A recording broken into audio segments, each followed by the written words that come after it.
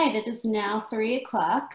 Hello and welcome to the kickoff of the Middle East Forum's webinar series, Israel Insider, with Mr. Ashley Perry. I'm Stacy McKenna, and I will be moderating this discussion today. We are pleased to have Mr. Perry here, advisor of the Middle East Forum's Israel office, to join us here each Wednesday at 3 p.m. Eastern to update us on everything Israeli. Mr. Perry will be giving us a briefing on current Israeli affairs for roughly 10 to 15 minutes, then open it up for questions. Should you wish to ask a question, please use the Q&A box located at the bottom of your screen. We will do our best to get to all questions, but we have many participants on this webinar, so I apologize in advance if we do not get to yours today.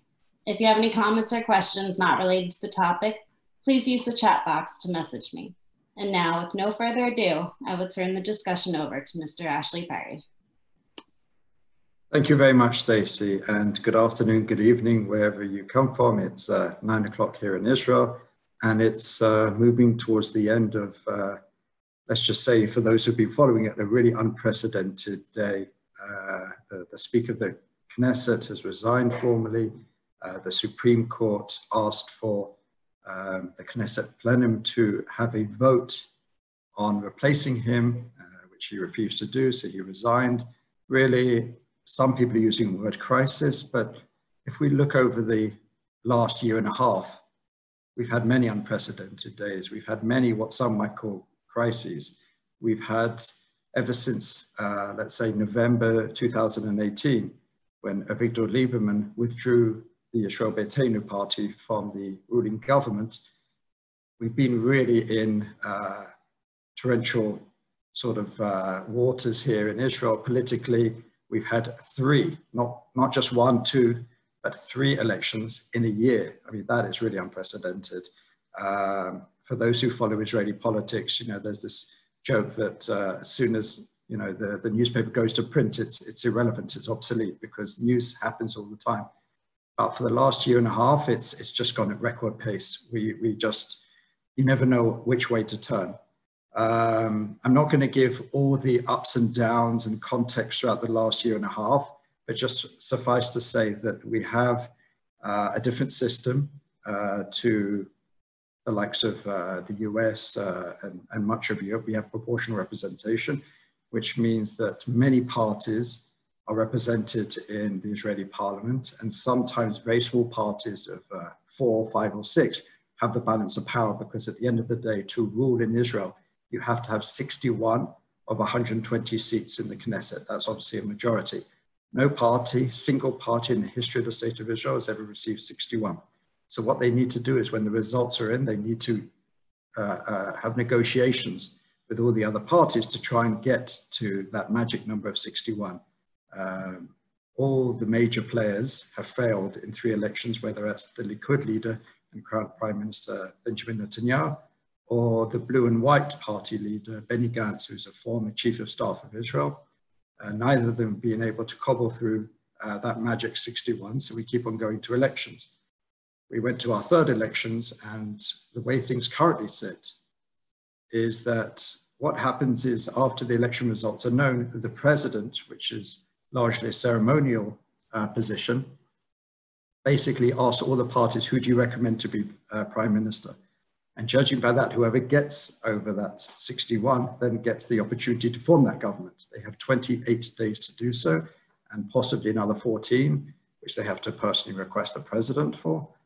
So where we stand today is, after the 3rd election, there are 61 members of Knesset which recommended Benny Gantz to form a government. Now, it's a real sort of hodgepodge of parties. We have parties from the Arab joint list, which is 3 parties, an Islamist party, a nationalist party, and a communist party, but they basically go together so they can pool their resources and get larger amounts. So you have them, you have the Labour Meretz party together, and you have the Blue and White, and you have, moving to the right, you have Yisrael Beitenu, which, as I mentioned earlier, has been a key player all throughout this process.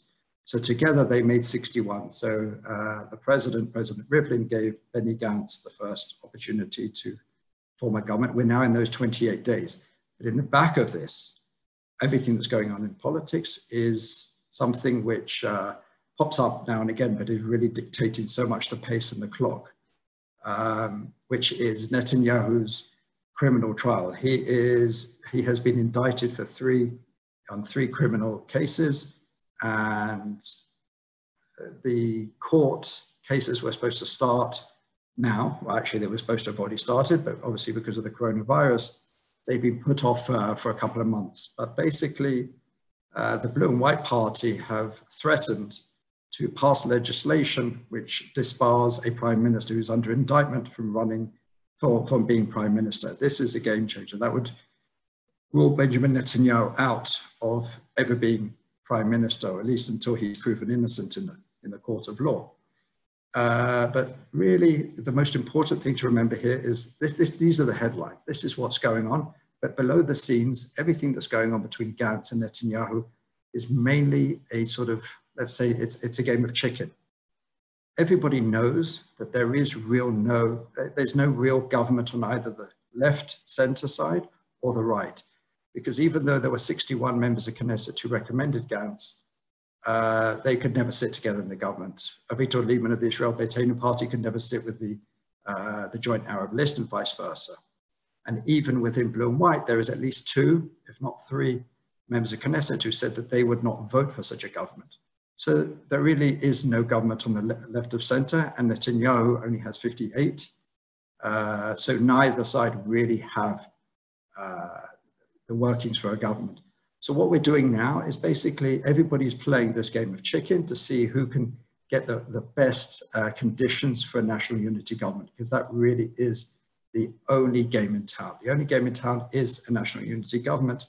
And both of the major players know that, but there's as I said, there's a sort of game of chicken at the moment, because Benny Gantz was given the opportunity to form the first government, he has also the opportunity to start moving on the Knesset sort of agenda. And the first thing they did is set up the, the conditions committee, which then creates the interim leaders of the most important Knesset committees, whether it's foreign and defense, or whether it's finance and various others. So Blue and White took control of that and basically gave the heads of these committees to people within their bloc.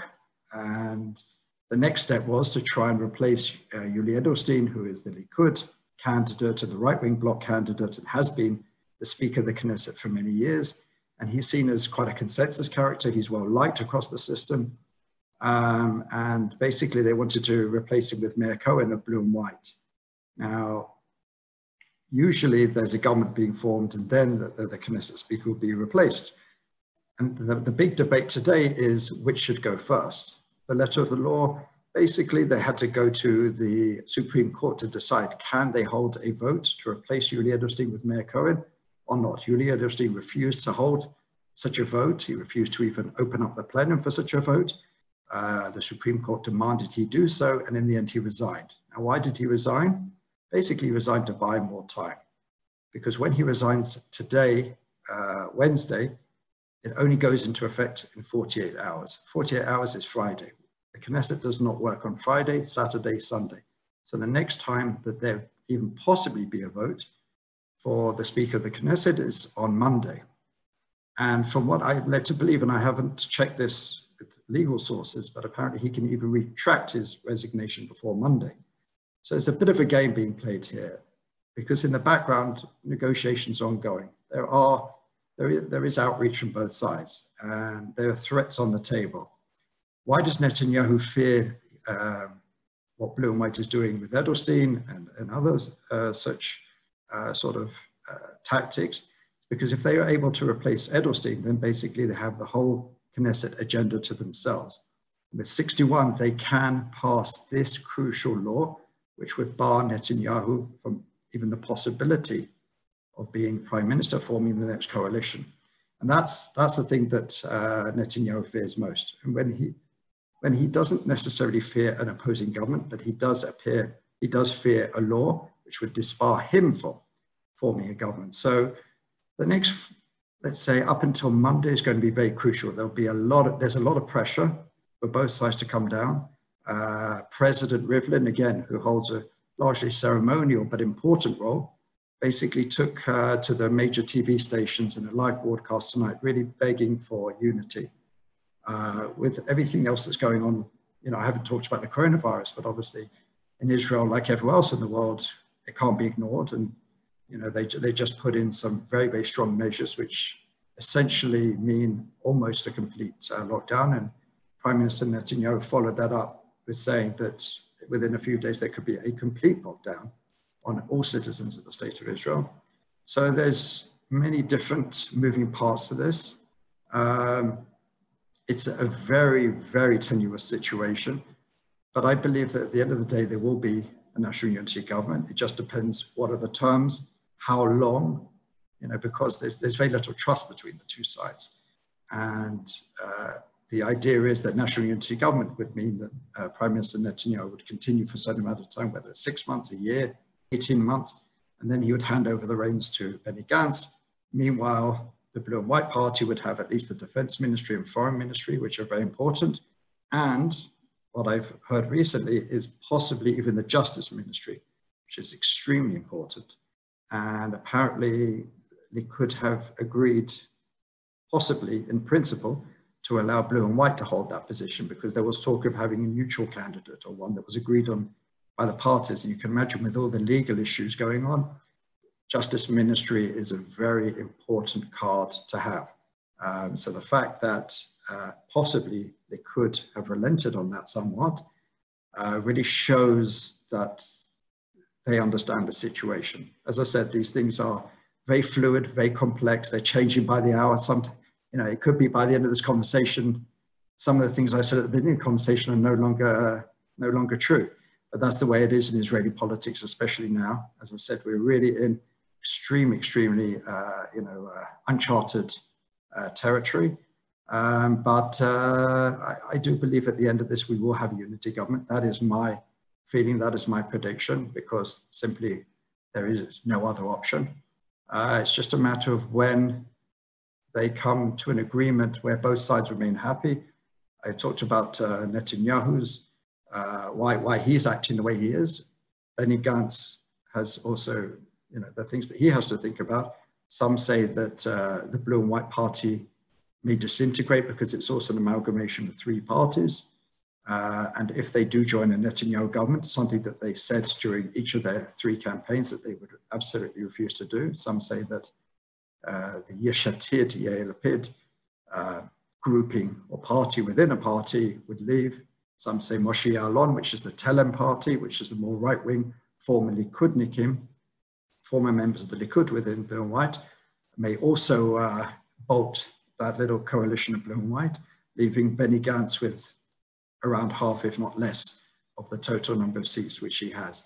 So it's a very sensitive time, but there are ongoing talks, and hopefully we will get to the point where I think, well, according to every single poll that I've read, most Israelis want unity, especially during this crisis.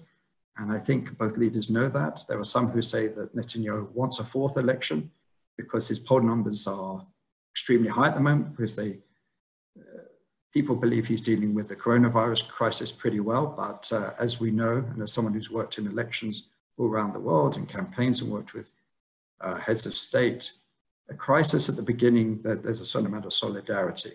But the longer a crisis goes on, people start to feel anxious, they start to feel worried, and they tend to scapegoat the leadership, even if they are enunciating the best policies and doing the best for the country. That's just the way it seems to be. And I always use the analogy of Winston Churchill, who was seen as one of the most successful politicians for winning the Second World War for the British and the Allies in general. And a few months after the war, he was resoundingly beaten in the British elections. He barely got a third of the vote. So we see with crises around the world, there is that sort of uptick at the beginning with the solidarity and rallying around the leader, but the longer it goes on, with the fear and anxiety, especially in the economic sphere, people start to doubt the leader's policies and directions. So I think Netanyahu, who's certainly certainly the most wily politician in Israel, perhaps one of the top strategists in the world, will be looking at the poll numbers and will understand the situation. So I'm not so sure he wants a fourth elections. But these are all the calculations that we have moving forward. So I think at this point, I'm happy to open this up. Stacey, I know you have a lot of questions, so I'm happy to answer any of the questions you may have on this subject or anything else of relevance. Wonderful, thank you so much. So our first question is, how did the Blue and White Party get the right to select the Arab Party to be in charge of a Knesset committee? Well, first of all, usually committees are run by some people in the coalition, some people in the opposition. The Arab parties have led committees in the past. This certainly isn't unprecedented or unheard of. But at this stage, the right-wing bloc, the right-wing religious bloc, refused to come to the Knesset, refused to discuss these things. So the Blue and White Party and its bloc basically decided and divided up the temporary committees. And these are interim committees. These are not the final committees, but they basically were able to divide up the committees as it saw fit. And a party of 15 in a bloc of 61 obviously has some clout. So they obviously demanded that they would lead at least one committee. And there was little chance of Blue and White not being able to abide by that. But they didn't get the Defense and Foreign Affairs, and they didn't get the which is Gabi Ashkenazi of the Blue and White, and they didn't get the Finance Committee, which is also very important, which is Oded Forer, who is, funnily enough, calling me right now, who is the head of the Finance Committee in the Knesset. So Blue and White had no choice. They had to give at least one of the interim committees up to the Arab parties, but that doesn't mean that they'll be permanently heading that particular committee, but probably at the end of the day, they will head some sort of committee because there are many, many committees in the Knesset. Thank you. What is the basis of the animosity between Lieberman and Netanyahu? Well, as someone who worked closely with Lieberman, I was his advisor when he was in the Foreign Ministry and the Defense Ministry, and I've worked and known him I think about 12 years. It's fascinating to me. It's one of the most talked about relationships in Israeli politics. If we go back further, when Netanyahu was prime minister during the mid to late 90s, Avigdor Lieberman was pretty much by his side the whole way. He ran the campaign. He was the director general of the Likud, and then he became director general of the prime minister's office. They worked hand in hand. They're very much yin and yang, you know, if you know their personalities. And when Lieberman left Netanyahu's office over the whole the Hebron deal on the Y agreement to set up Yisrael Beiteinu, the relationship remained good, and it remained pretty positive all throughout. I remember many times the media was speculating that the relationship had soured, and I saw them at the end of the day kicking up their feet together, having a drink and a good chat. So the relationship was always good. It only soured recently. There were a number of things that soured it. First of all, there were a number of investigations launched against Lieberman. In the end, he was acquitted of all. But there was a certain belief that these were started by people in Netanyahu's inner circle to discredit him and even force him out of the political arena. But it really, really soured, I would suggest, when he became defense minister in 2015. Or 2016 rather, because he didn't join the government at first. And defense minister is usually a very important position, but since after the second, not to give too much context, but after the second Lebanon war, it was decided that big security decisions would be made by an inner cabinet, an inner security cabinet of 11. And Netanyahu always made sure to weight that with his people, where he had a majority. So every time the defense minister wanted to make a decision, a serious decision, a weighty decision, it had to go to the security cabinet, and where Netanyahu had an automatic majority. So while as Lieberman wanted to do a lot of things, wanted to strike hard at Hamas, wanted to really do some operations that Netanyahu didn't like, Lieberman lost trust, lost faith, and what really did it for him is when the decision was made to allow Qatar to give Hamas millions, tens of millions of dollars every month, basically as protection money to keep quiet.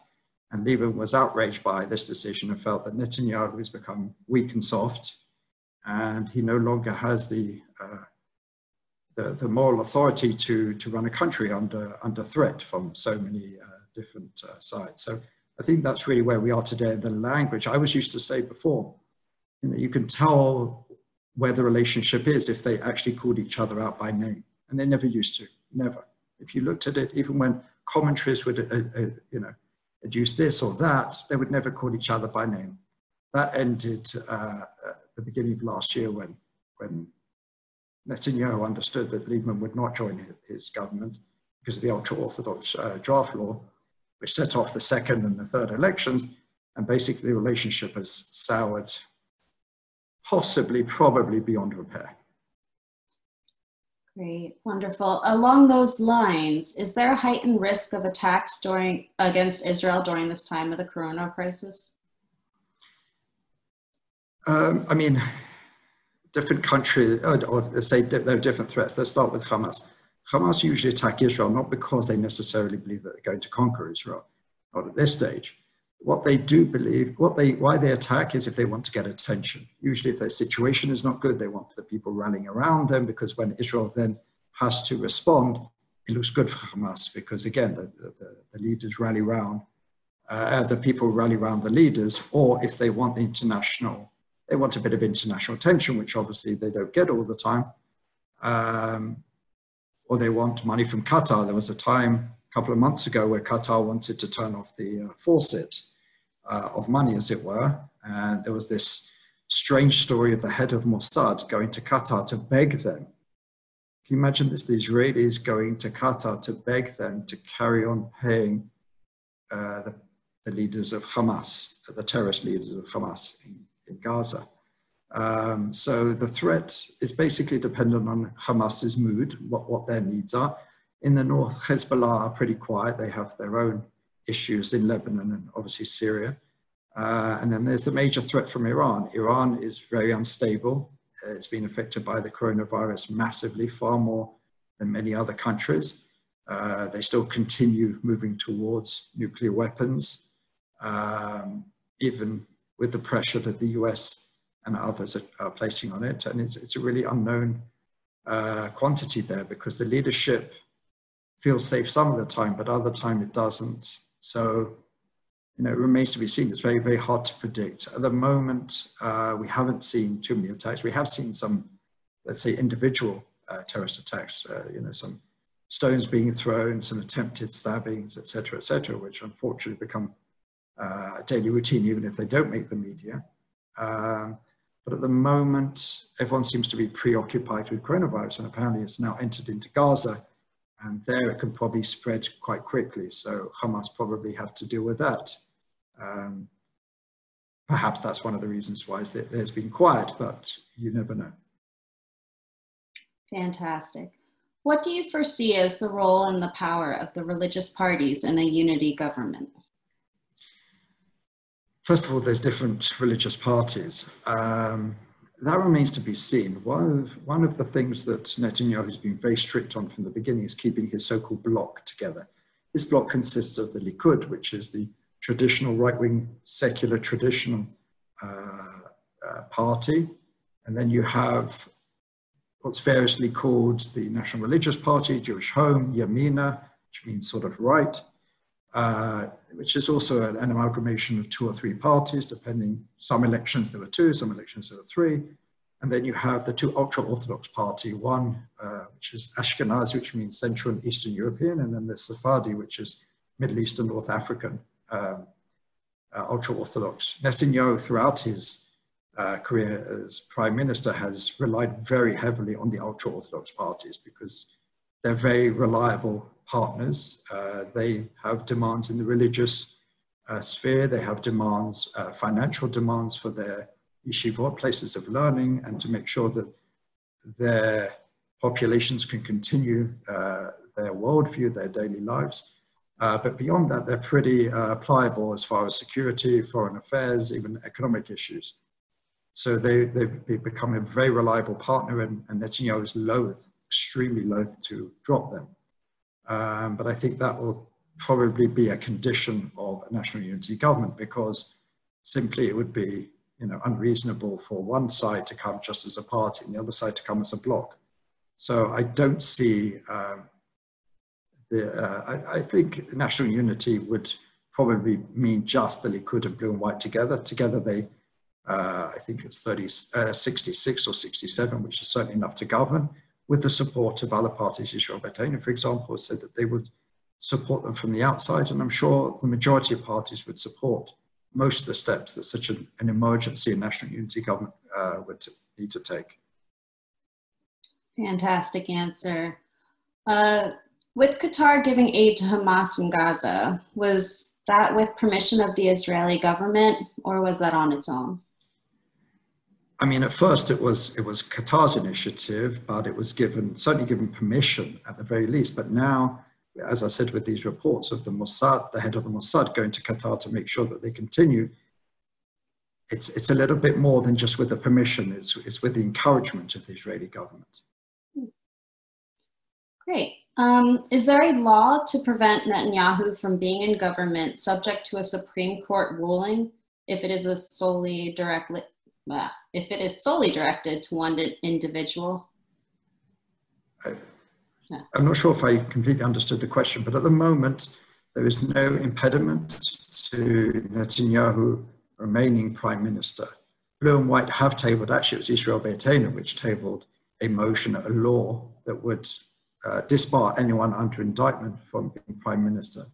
As I said before, this is probably largely a play, a threat, something which means the clock is ticking, because in theory they could at least get the first readings through within the next week. As I said, you know, if you look at the clock, Gantz only really has 2 weeks, probably from next week. So would they be able to pass that law in that time? And don't forget, there's the Passover holiday, which again, the Knesset would stop for. So there's a really, really tight schedule, and they would have to get ahead of possibly Benny Gantz running out of time, and then it would be handed to Netanyahu. So again, there's a very tight clock, but I think mostly this is a threat to sort of speed things up towards a national unity government. But at the moment, there's no impediment on Netanyahu remaining prime minister.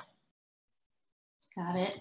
And this will be our last question. We're running out of time. Has former Knesset Speaker Edelston's action over trying to save his position created a constitutional crisis, as those on the left and some on the right, for instance, Naftali Bennett, have suggested or alluded to?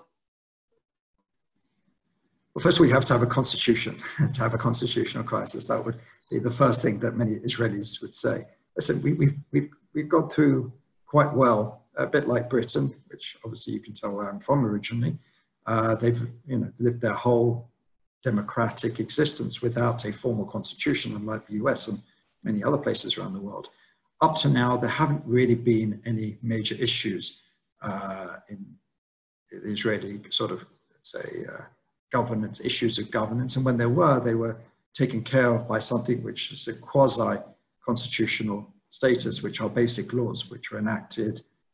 If some issues come up, they tend to deal with the functions of government. So is this a constitutional crisis? I wouldn't say it's a constitutional crisis. I would say it's unprecedented. As I sort of alluded to from the beginning, there was a lot going on, but there's more going on behind the scenes. And everything that happened today and happened the days before and what happened a few days after, I still believe are very much just part of the game, quote unquote, to try and put pressure on each other, Likud and Blue and White, to get to the point where they both come down to meeting each other and agreeing on a national unity government. So although it would appear that we are in a bit of a crisis constitutionally in terms of governance, how do we move forward from here? What is the role of the Supreme Court vis-a-vis the Knesset and the government? Because at the moment, we really only have one functioning branch of government, which is the government. But I believe that this is all sort of just being played out again, just for one aim, to create this national unity government. And I believe it will be create in the next couple of days. Maybe a couple of weeks. The only danger is if both sides are too far up their trees and one of them takes a step that the other considers, completely. The Likud have said if they get their speaker in, Mayor Cohen in, instead of Edelstein, that for them means the end of coalition talks. We'll see if that's true. Obviously, if the 61 pass a law that would disbar Netanyahu from becoming prime minister, you can imagine Netanyahu wouldn't remain at the negotiating table after such a thing. So I believe that all these things are just being played out. Their threats, their actions being taken just to try and drive the other one to the table, drive a lower price for the National Unity Government, trying to get more for themselves in such a government. So I believe that we are seeing, even as we speak, there are talks behind the scenes. And I'm confident that all of this is just a sort of a major play for the National Unity Government, and all these other issues will be worked out. I mean, we obviously have some kinks in our constitution, or quasi-constitution, in our system of government, and I hope that we're able to work those out. And I do believe that the two parties together, without any satellite parties with other interests, they will be able to really look at the issues of governability and governance and see how we can make it a little bit better for the next time we go to elections. Thank you so much for taking time out of your day to speak with us. We have come to the close of our webinar. Thank you all for joining us today. There will be a short survey to fill out at the end to help us better serve you going forward. On Friday, we will be having a webinar at 1 p.m. Eastern with Mr. Benjamin Bard, speaking on Islamism in American politics, the 2020 elections. We will also be sending out an invitation to join us on upcoming webinars shortly. Thank you again for joining us, and we look forward to seeing you again next week.